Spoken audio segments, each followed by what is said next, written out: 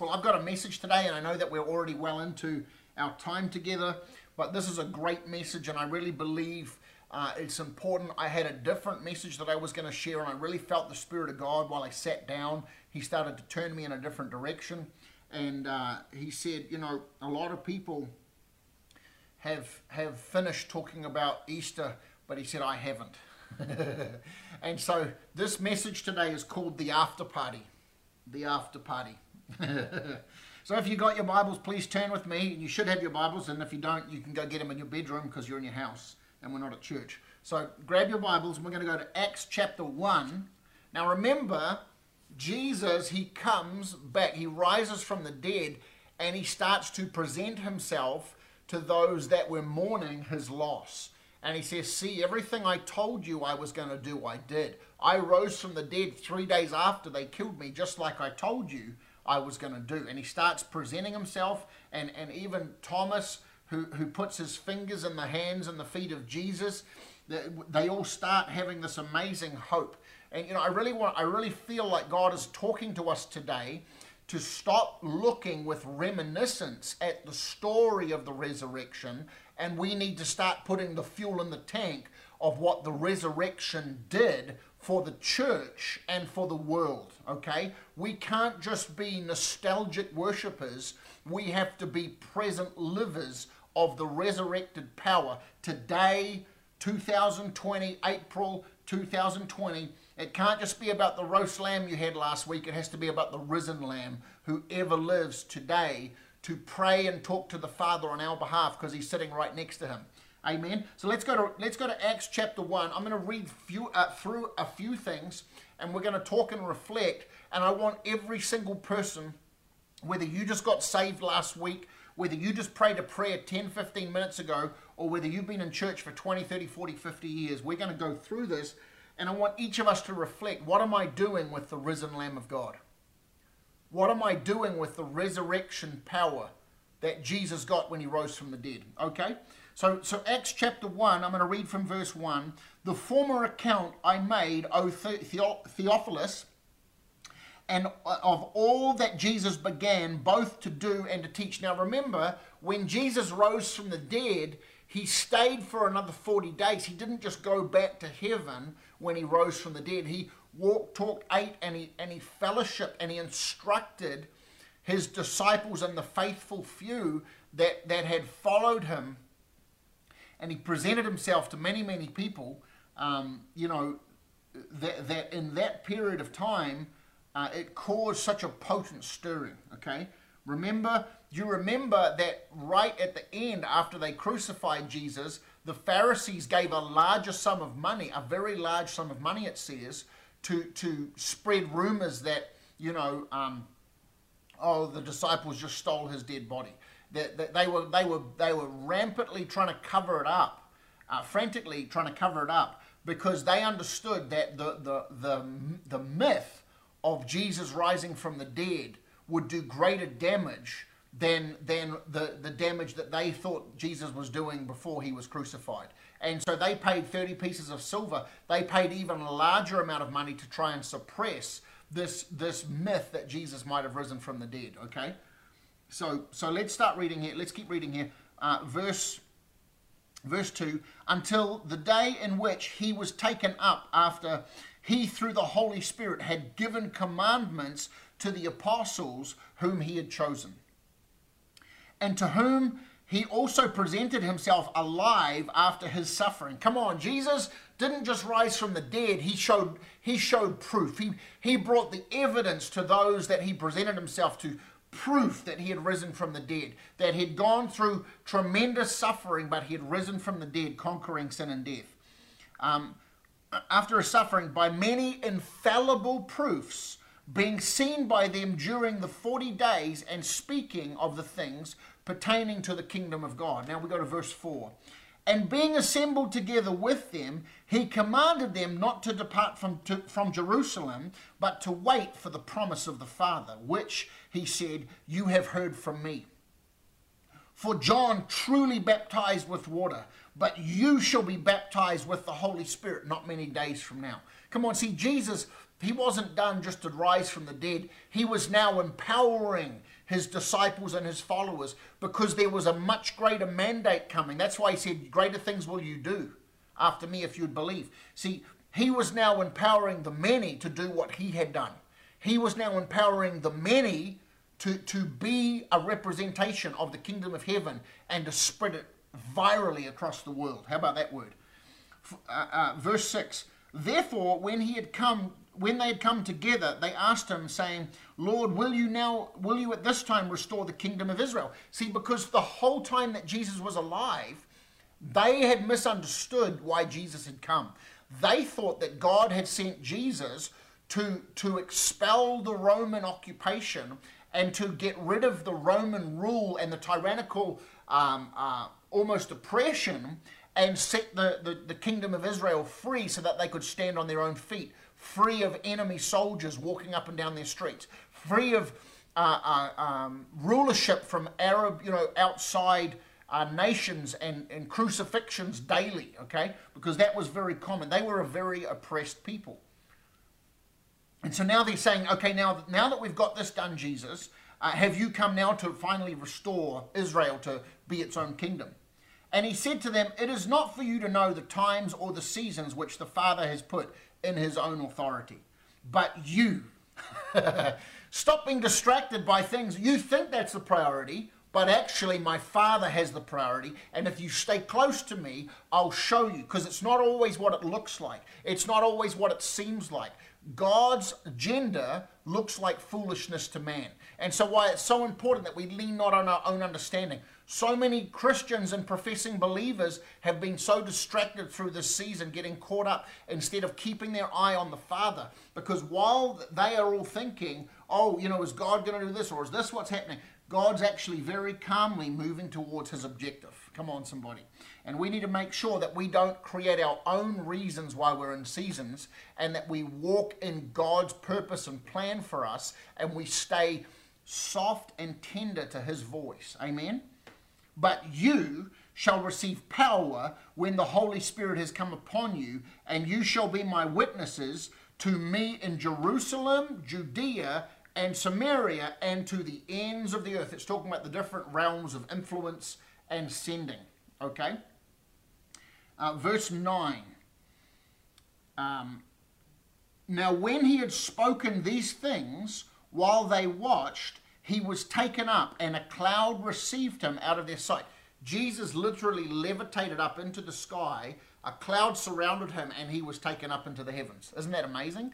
What an exit, man. Because he exited the same way that he's going to enter. I want you to get that. He left. It talks about that in the end of time, or the last days, that an angel is going to blow a trumpet, and the Bible says that the clouds or the sky will be rolled. It's going to literally peel back like an orange. The sky is going to be peeled back like a scroll, the Bible says, and Jesus is going to come through with the armies of heaven behind him. It is going to be, the Bible says, a great and terrible day of the Lord. See, he came just on his own. He didn't need an army. God is the army, okay? But when he comes back, the armies of heaven are going to ride with him, and they are going to bring all things into subjection to the kingdom of God by force and by power. It's going to be a God that not many people have actually recognized, because we're busy worshiping a little 5-pound, 3-ounce baby Jesus. Jesus is a mighty king. He is a warrior. He is a champion. Okay? And so he was just, if we could really capture that through the grandeur of the big picture of eternity, we see this general king. He is a general. He's the captain of the host. And he's come down meek and mild, showing the love of the Father, laying his life down, telling people, okay, now my time has come. I'm going to be going back to the Father soon, but your job is to wait in Jerusalem until my Spirit comes upon you, and you will be filled with power from heaven to be my witnesses. See, not so that you can live a great life, although a great life will probably be part of the story. Maybe it'll be difficult, but that's not really the goal. The environment's not the goal. What we are called to do is be the witnesses of heaven for everyone that would listen, because after we die, then we don't get any more chances to get the lost saved, okay? So we are now in a season of mandate to be the witnesses of Jesus, so that everyone who possibly would be saved and not perish. Okay, verse 9. When he had spoken these things while they watched, he was taken up, and a cloud received him out of their sight. He just disappeared. And verse 10, and while they were looking steadfastly towards heaven, I want you to pay attention to this. While they were looking steadfastly towards heaven as he went up, behold, two men stood by them, and they were in white apparel. Now, these two men were not men, they were angels. Okay? So Jesus is looking, and they've got whoa, look, there's an airplane, their mouths are open, Jesus is flying up into the sky, and two men appear standing next to them. Okay? Jesus is still flying up into the sky. I want you to see the ferocious focus of heaven. Okay? Jesus is now, he's lifted up, and so while they looked steadfastly towards heaven as he went up, behold, two men stood by them in white apparel, verse 11, who also said, Men of Galilee, why do you stand gazing up into heaven? This same Jesus who was taken up from you into heaven will so come in like manner as you saw him go into heaven. Okay, you see, these angels were coming saying, hey, see, the same way he left is the same way he's coming. Now, what are you going to do in the meantime? You've got to read in between the lines there. Okay, so we're gonna keep reading here. Let's go to Acts chapter 2. I've got a bit of content to come through today, and hopefully I can get through it relatively quickly so we can get our point. Come on, that we are now in the season of the great after party of the cross. Okay, and it's not a party of entertainment, it's a party of participation. It's a participation party. So we know that in the beginning of Acts chapter 2, they were all assembled in one room. They waited there for 40 days. So Jesus was with them 40 days, and then they were in the upper room for another 40 days. So now, that's a couple of months. Or 40 days is about a month and a half. So we've got about 3 months after the cross, and they're there. There's 120 of them in an upper room. It started with 500. It dwindled down to about 120 people that really were serious, and they wanted Jesus. Okay? There's people that left. Jesus showed himself to 500. There's only 120 left. 40 days later, they're up in the upper room, and they're together. They are focused. Okay? And the Spirit of God comes on them, and we hear that for the first time that everything changed since Jesus left. And people realized, in that room at least, that everything from Moses till then had now changed. Because they didn't have one man going into the Holy of Holies once a year. Now the Holy of Holies had come to them all the time. Okay? Because Jesus had taken away the wrath of God against sin. And now we had a way to approach the Father. God now has relationship with us. Because prior to Jesus, God's wrath was aggressively against sin, which put a barrier between us relationally. Jesus changed that forever at the cross, making us have the opportunity for a relational interaction with God. Okay, so now the Bible says that a sound like a mighty rushing wind came in. They all start praying in another language, praying in tongues, in other languages, and it says that tongues of fire came and stood on top of everyone's head, and the city was amazed. And the same Peter that ran away, this is how you know it wasn't just an experience, because Peter was a big talker but a bad walker. Okay, he was a big talker but a bad walker, because he talked a strong game, but he didn't back it up. When they came for Jesus, he chopped ears off. He ran off, he lied, he cussed, he denied, and he wasn't at the cross. He wasn't the guy that was like, we'll go with you to the ends of the earth, and he didn't back it up. That's why he was the one running to the grave, because he'd realized the error and the pain of what he'd said versus what he had done. But now the Spirit of God has gripped Peter, and it's not just hype and charisma. Strength has come into Peter, boldness has come into Peter, and now Peter is a new man. He's been changed into a new man. He has now got the Spirit of God in him, causing him to be able to stand in things that he wasn't able to stand in before. So he stands up and he preaches to everyone outside. He's like, guys, this is 9 in the morning. Everyone's saying that there's like 120 people up there that are drunk. There is a crazy party. It's a day club. It's 9 a.m. and they are still raging. And Peter's like, whoa, guys, that's not what's happening here. This is what was prophesied by the prophet Joel. In the last days I will pour out my spirit on all flesh. Your sons and your daughters will prophesy. Your old men will dream dreams. Come on. It was the fulfillment of what God had said that he was going to do. Jesus has now said, hey, wait in Jerusalem until my spirit comes on you. The spirit is now coming upon them, and Peter stands up. And that speech where before he was denying Jesus, come on, he denied Jesus 3 times, and then watch this. God multiplied that 3 into 3,000 because 3,000 people got saved. Come on, somebody. Talk about 100-fold. So God was able to redeem it, and the 120 became 3,120 in one day. This is what the church should look like. The church should be so on fire that the world is getting captivated by the person of God. Amen? So I've just summarized that for you. Let's go, please, to Acts chapter 2, and we're going to go to verse 40, which is after. It's still at the tail end of this, but there's 3,000 people being added. So Acts chapter 2, verse 40, and many other words he testified, Peter, and exhorted them, saying, be saved from this perverse generation. I don't know any other time on the earth where that statement could be more relevant than what we're in right now. Be saved from this perverse generation.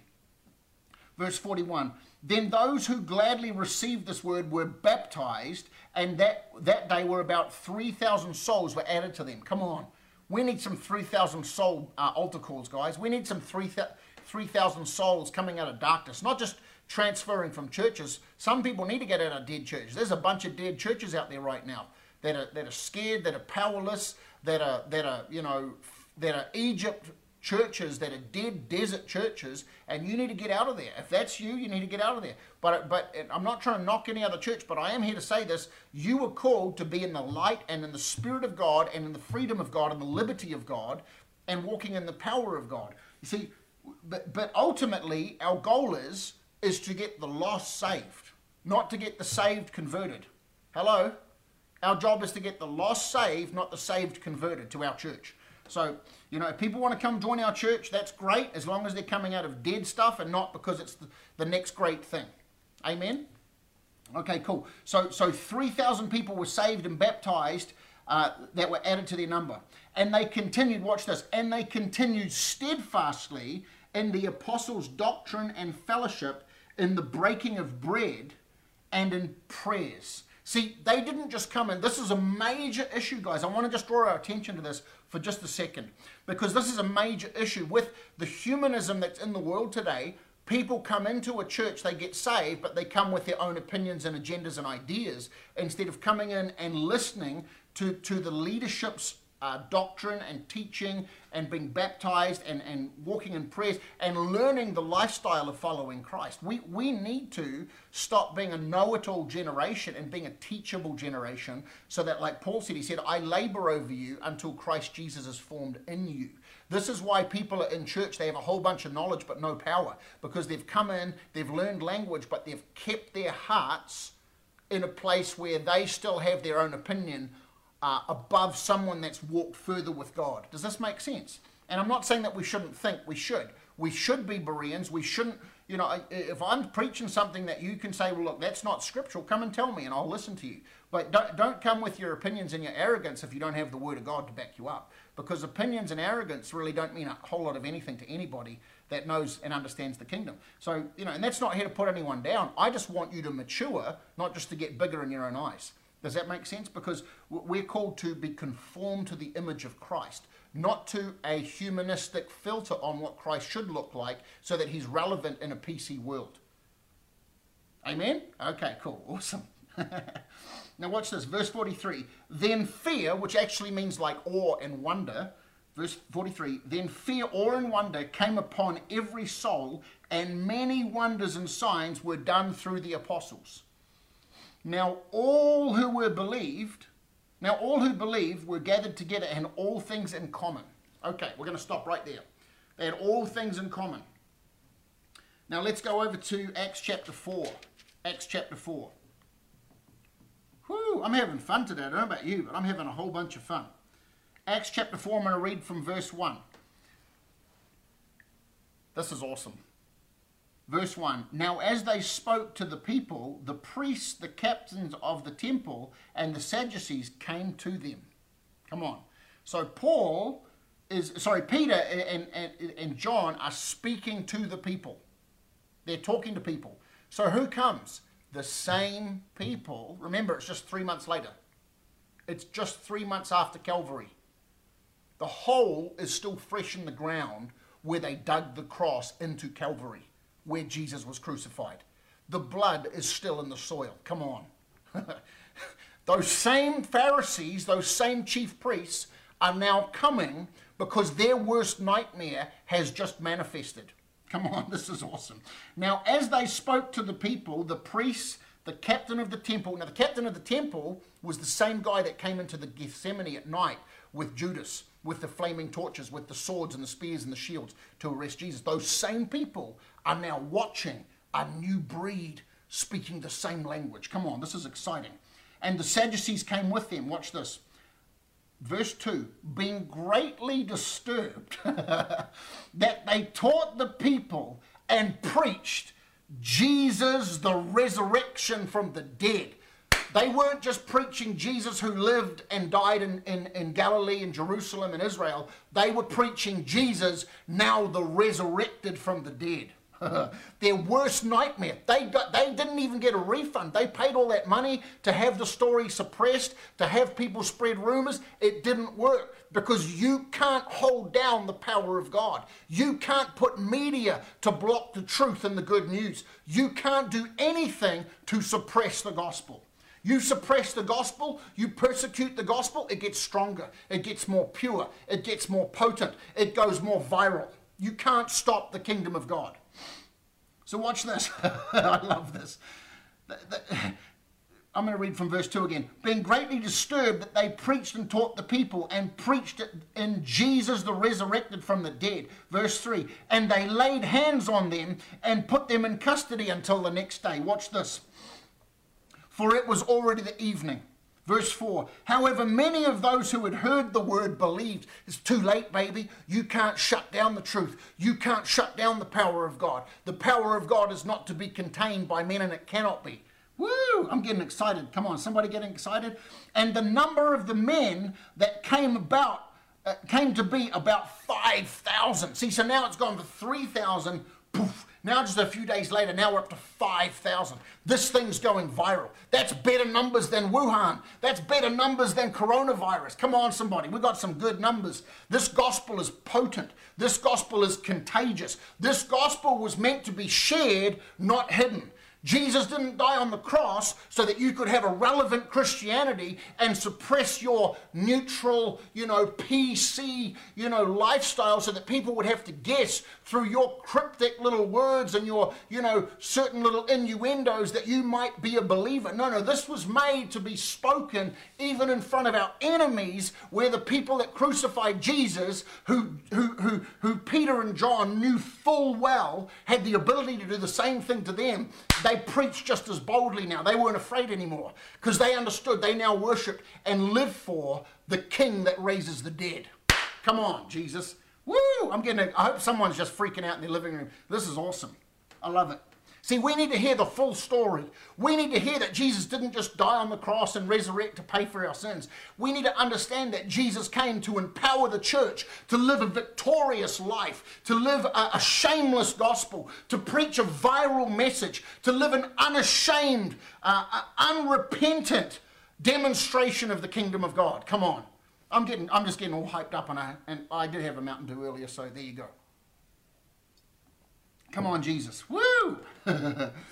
Okay, so we're now up to 5,000. Verse 5. And it came to pass on the next day that their rulers and elders and scribes, as well as, watch this, as well as Annas, the high priest, Caiaphas. Remember that guy? The guy that disqualified himself by tearing his robe. Caiaphas, same guy. So Caiaphas, the guy that oversaw the crucifixion of Jesus, he's now here looking at his disciples. Watch this. Caiaphas, John, and Alexander, as well as many, as were the whole the family of the high priest, were gathered together in Jerusalem. And when they had set them in the midst, they asked, by what power or what name have you done this? Because now miracles are happening. Now, the same miracles Jesus was walking in are the same miracles these guys are walking in, and girls, because there was women doing it too. Okay? Come on, there's women. Come on, we'll get into that in a minute. Woo, shaken back, I'm getting all hyped up. Verse 8, then Peter, filled with the Holy Spirit, said to them, rulers of the people of Israel, if we this day are judged for a good deed done to a helpless man, by what means he has been made well?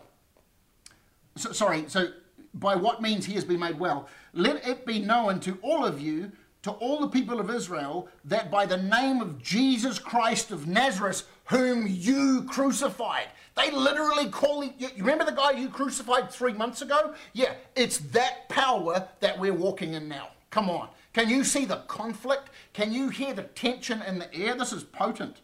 Come on. Woo! I'm all excited.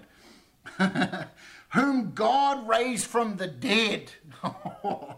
Woo. Now, the irony of that is that the chief priests and the Pharisees, they weren't even allowed to say the name of God, but here these men who have relationship with God are now calling his name out in public. Whoa. You understand that the Jewish religion was not allowed to say the name of God out loud, and here they were speaking the name of God out like he was a family member, because he is a family member now. Come on, somebody. Woo! By him, this man stands here, because they just healed this guy, before you whole. This is the stone which the builders rejected, which was rejected by the builders, which has been become the chief cornerstone, Jesus. They're talking about, it's Isaiah. They're referencing the book of Isaiah. Nor is there any salvation in any other, for there is no other name. Now, when they saw the boldness of Peter and John and perceived that they were uneducated men, these guys were just fishermen.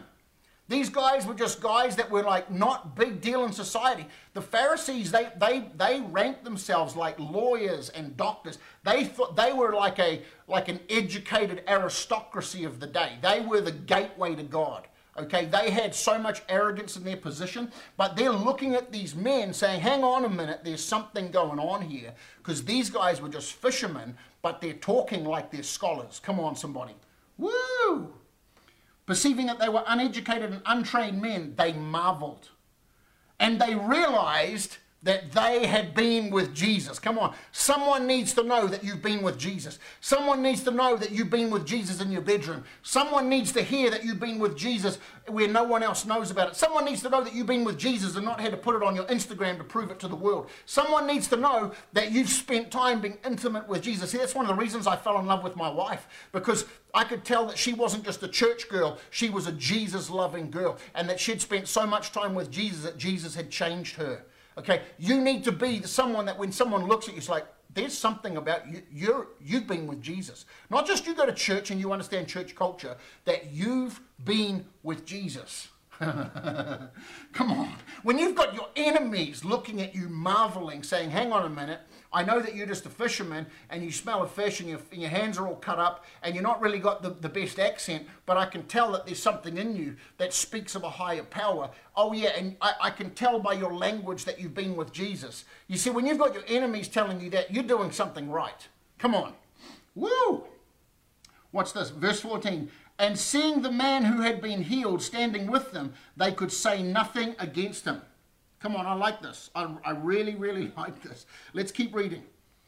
Verse 15, but when they had commanded them to go aside out of the council, they conferred among themselves, saying, what shall be done to these men? For indeed that a notable miracle has been done through them. See, you can't argue with the power of God healing people. You can't, look, if you do something wicked, yeah, you should be condemned. But if you're healing people, you can't condemn that. Okay, because these Pharisees still need to look good. You condemn someone for doing a good thing, that's going to look bad on you. You're now going to be the aggressor. Okay, let's go to verse 16. Saying, what shall we do to these men? We're just backing up a little bit to make sure we didn't miss anything.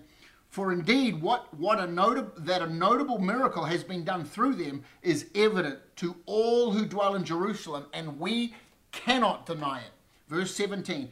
But so that it spreads no further among the people, let us severely threaten them. You see, they're going back to controlling the truth.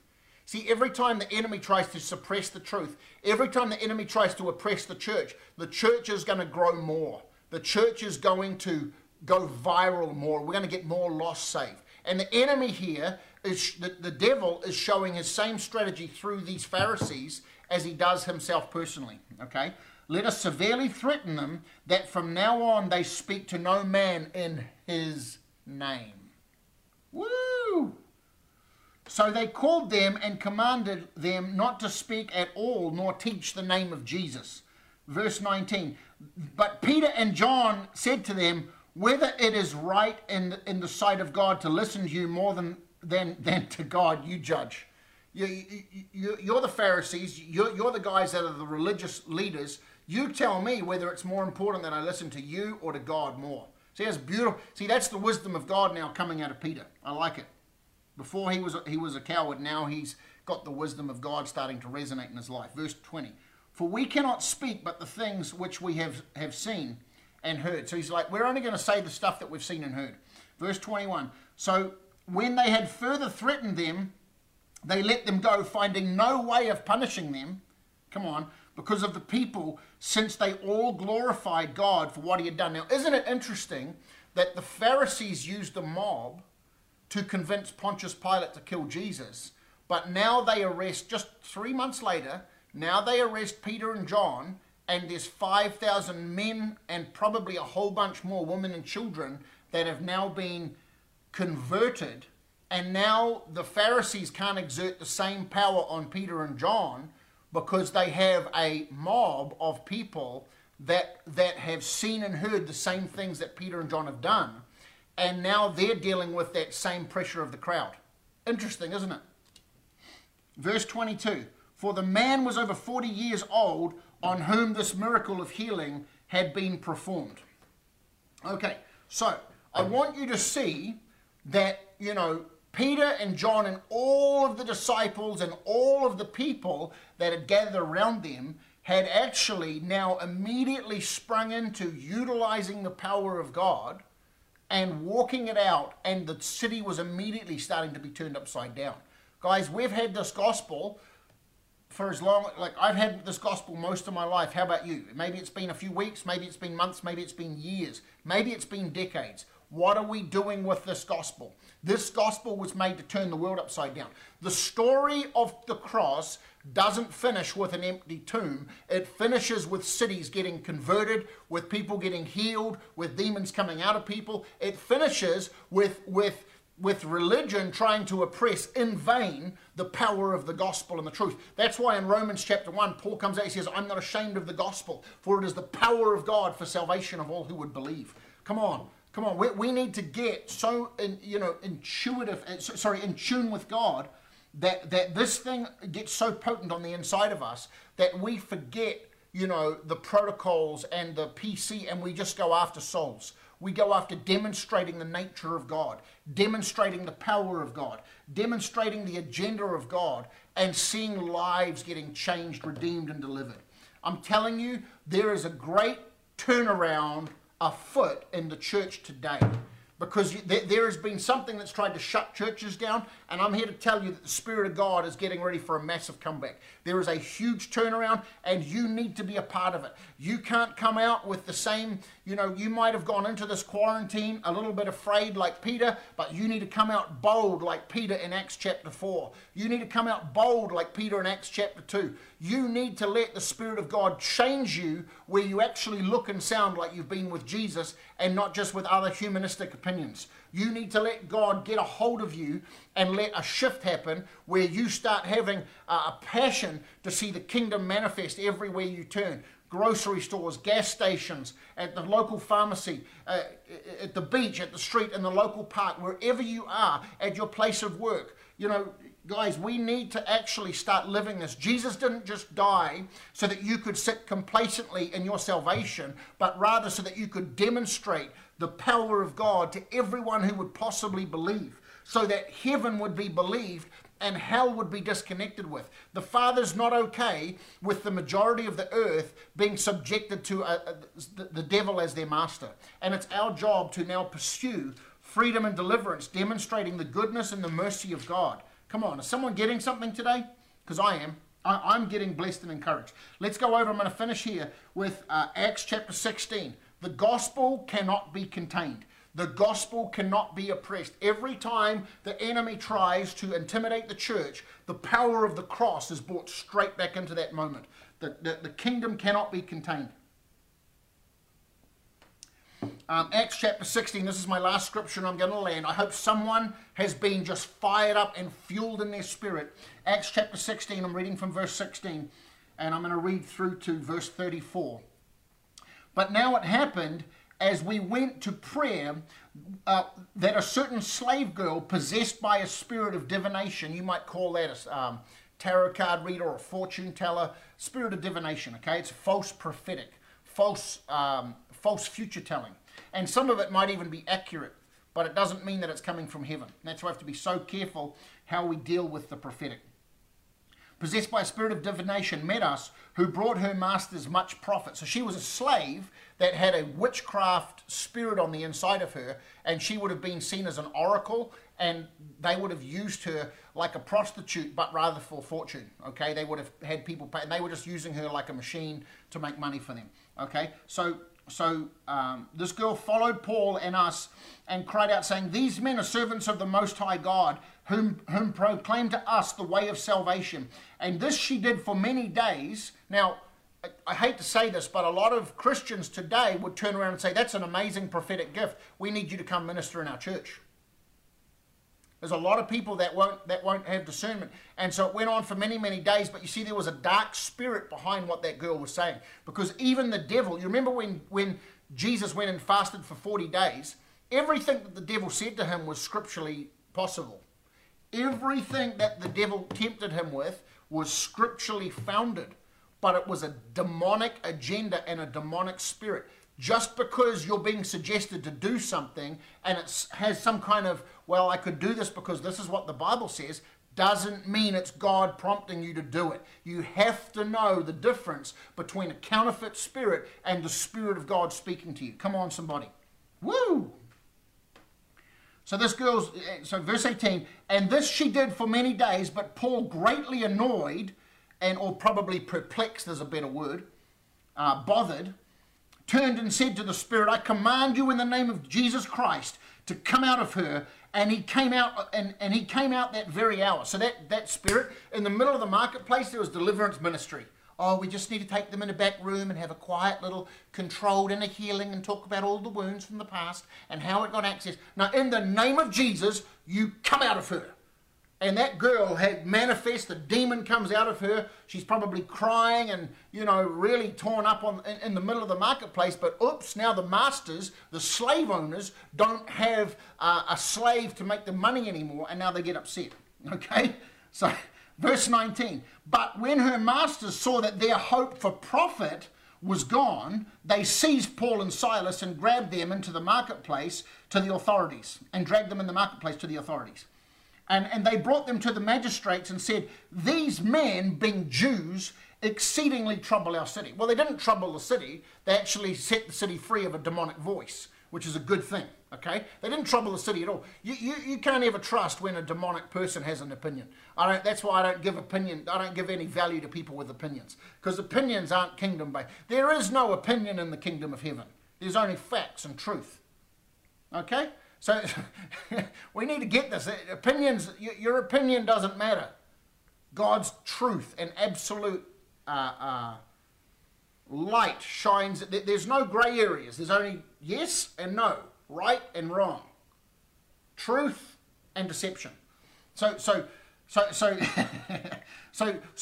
Paul had cast this demon out of this girl. Her voice had now left the city because it wasn't her voice. It was actually a demon voice that was bringing a demonic agenda and opinion to everyone. And now now these guys are saying, well, this girl's been troubling our whole city. This is how we see it. Verse 21, and they teach the customs which are not lawful for us, being Romans, to receive or observe. Verse 22, then the multitude rose up together against them, and the magistrates tore off their clothes and commanded them to be beaten with rods.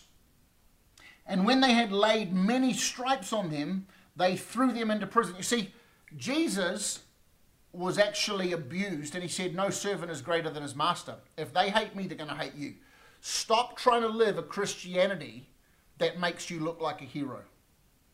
Stop trying to live a Christianity where everyone's going to love you, because the truth is not everyone's going to love you. And if you truly want to follow Jesus, some people are not going to like you, and you have to be okay with that, and you have to be grounded in authentic identity. And can I just say this? There's a lot of people teaching identity these days that only have a theology of identity, but they don't have an implementation of identity. They know how to perfectly parrot the theology of identity, but they don't know how to implement, and they haven't got it implemented here, that when calamity comes, they respond as a son or a daughter. They know the right words to say, but they don't know how to have a posture of identity. Okay, so let's just carry on here. Guys, we have to be okay that if people reject us, it's okay, because you don't know the words you say. That person might never see you again, but in 4, 5, 10 years' time, the Holy Spirit might take the words you spoke and just hound them with that truth until they yield, and you might see that person in heaven. Stop making it about how good you look in a moment, or how many opportunities you get, or what doors open for you. Or stop being such a political Christian. There is no political Christians in heaven. There's only obedient sons and daughters. Okay? I know I'm being very direct, but we need to hear this truth in this time, because this time compromise has become the norm, and true absolute obedience has started to be labeled as extremism. And it's not extremism, it's just healthy kingdom. Okay? So let's keep going here. And when they had laid, verse 23, when they had laid stripes on them, they threw them into the prison, commanding the jailer to keep them secure. Having received such a charge, he put them into the inner prison and fastened their feet to the stocks. Now you have to understand something about Roman culture, especially around military rule. The guards that were standing outside the grave of Jesus, remember the door was sealed? All those guards, when the angel came and they fell down as dead men, it says they shook violently and then they fell down as dead men. All those guards would have been put to death, because to disobey your orders and to fail was punishable by death. Okay, this jailer here, who's been now given, he would have been a Roman, most likely Roman soldier. He would have been given charge of these two. It was coming from a government. The magistrates was government court. He would have been given charge of Paul and Silas. That was, and they were like, do not let these guys go. Do not let them escape. You know, this particular group of people has a habit of escaping and getting out of jails and getting out of graves. So make sure you look after them really well, because, you know, these guys are top priority, you know, maximum security guys. So he puts them in the inner court of the inner chamber of this prison, and he doesn't just put them in there, he secures their feet into stocks, which are wooden, 2 wooden planks with holes, and they clip them together, and the feet are through them, so you can't get out, you can't even walk, you can barely move. Okay, so you know, and later on, you remember about Peter, how he was in prison, and I think there was either 4 or 16 guards that were watching him, and the angel walked in, put all of them to sleep, and he just walked Peter out of the prison while the whole house church was praying. All of those guards would have been killed, because that's what happened that was Roman culture in the army, that if you fail, you die, especially on something of that nature. It wasn't PC like it was today, where there'd be complaints on the internet. They would just be killed, and that was an acceptable punishment for failure to complete an order. Okay, we have to understand that. Okay, so let's keep reading here. Verse 25. But at midnight, Paul and Silas were praying and singing hymns to God, and the prisoners were listening to. See, you can put us in prison, and we'll get the prison saved. It doesn't matter. You cannot stop this gospel. So Paul and Silas weren't in a place of like, well, you know, our circumstances have changed, and we started off trying to serve God with our whole lives, and, you know, just a few months ago, and, you know, well, it was more than that. It was several years later now, but it was like, you know, I gave God my whole life, and I'm now worshiping God, and I'm serving him, and I'm being shameless, and, you know, I'm boldly proclaiming the truth of the gospel, and here we are, and look, it's brought us to prison. It wasn't that level of response, because their relationship demanded a deeper level of maturity. And so instead of that, they were worshiping the God who supplies all your needs according to his riches and glory. They were sitting there in prison more free than they were the day before. They were worshiping God, praising him, singing songs, and all of the people in the prison were now listening to hope coming out of these men that had been put in maximum security. Watch this. So they were singing songs, and the prisoners were listening to them. Verse 26, suddenly there was a great earthquake, so that the foundations of the prison were shaken, and immediately all the doors were opened, and everyone's chains were loosed. So their worship, this power that came in Acts chapter 2, is still potent here, okay? And their worship was now changing their environment, okay? Now, verse 27, and the keeper of the prison awakened from his sleep, and seeing the prison doors open, supposing the prisoners had fled. Because here's the thing, when you're a jailer and you have prisoners, you don't really presume that everyone's hanging around in the prison. You just assume immediately, well, the doors are open, everything's broken, everyone's run away, my life's ruined, okay? Seeing the prison doors open, supposing the prisoners had fled, he drew his sword and was about to kill himself. See, he didn't need to go check, because a normal human being is going to run out of a prison. Okay? So he was getting ready, and he understood that it was better that he killed himself than that he was punished for failing. Remember? I just talked about Roman law. That's why he was getting ready to kill himself. He didn't have an instant case of depression. He understood the consequences. Verse 28, but Paul called with a loud voice, saying, do yourself no harm, bro, for we're all here. We're all here. We're hanging out. We're just having a worship set. The sound guy got a little carried away, but we just had a little worship set and things got shook a little bit, okay?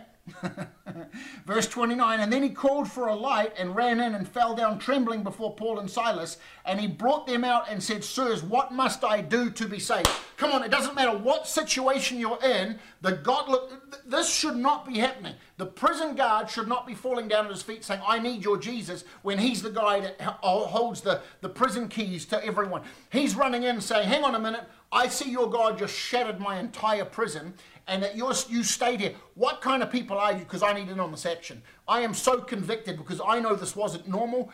I've been studying men's behavior my whole life. I know that prisoners are prisoners, and they're going to run out of a jail, and they're going to say, God did this for me. But here you are sitting in this prison, worshiping God, comforting me. I don't have to kill myself. I need your Jesus. And I'm here to tell you that this gospel was released when the gravestone was rolled away by the angel. This power of resurrection changes everything. And it has to look different in 2020, like it looked different for Peter, like it looked different for Paul. It has to look different for you and me. You cannot contain this gospel. This gospel is living and powerful and able to change not just your life so that you can have a comfortable Christianity, but everyone around you seeing the potency and the fervency of the gospel living on the inside of you. So I really hope this has helped someone today. I really, really hope that someone has been challenged. Guys, we have to come out of complacent Christianity, and we have to see that it's not just about having some lamb or whatever you like to do to celebrate Easter, which is not really Easter, it's really the death and resurrection of Jesus. And guys, the after party looks like Jesus handed the keys over and he said, now it's your turn. You need to live in the same power that I demonstrated. You need to walk in the same level of freedom. You need to see graves open. You need to see the sick healed. You need to see the demonized set free. And you need to preach this gospel everywhere you go. Everywhere you go, and with words. So don't come at me saying, oh, just with words if necessary. No, if there's no preacher, how will they hear, is what the Bible says. So forget your little cute little quote meme. I'm going to go with what the Bible says, that says, how will they hear if there is no preacher? Not how there is no mime act. Okay, they don't need a mime act. They need Jesus to come out of your mouth. They need to hear Jesus preached unashamedly and this gospel to be demonstrated in power, word, and heart. In Jesus' name. I pray someone's got this. Come on, guys. It's time we get our neighbors saved. It's time we get our community saved. We are the hope of the world. Creation is waiting for us to stand up and say, okay, this is what heaven looks like.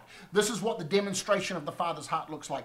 This is what healing looks like. This is what deliverance looks like. This is why I can sleep in the boat while you're freaking out thinking that this coronavirus is going to drown everyone. I'm taking a nap because I have a different benchmark. I have a different environment. I live in a different place of peace. And people need to see that, and it should draw them to you. And you say, come be with me like I'm following Jesus. Come on. So I just want to encourage you. I'm going to land right here. That, if you need to say, look, man, God, I've been living passive. I've been living apathetic. I've been living, lukewarm. And I know that I have some language, but, I need to go all in, God. Now it's time for me to go all in. And I ask that you would just change my heart, that Holy Spirit, you would convict me, that you would fill me with so much fire that my life would start to look like a beacon of hope coming straight out of the throne room of God. In Jesus' name. In Jesus' name. I just really encourage you guys to start being more intimate with God. Start calling on the fire of heaven and start calling on resurrection power. Jesus didn't just die so that you could live happily ever after. He died so that the resurrection power that he paid for with the highest price tag in the store, the highest price that could possibly be paid, he paid for. Not so that you could bury it under the ground as a talent that you don't know what to do with, but that you would just give recklessly of your love and your life, and that you would demonstrate and preach Jesus crucified, resurrected, and risen from the dead, ascended into heaven, that has now delegated all power and authority to every single one of us so that we can be called the children of God. I love you guys. Be blessed. I pray you have a wonderful week.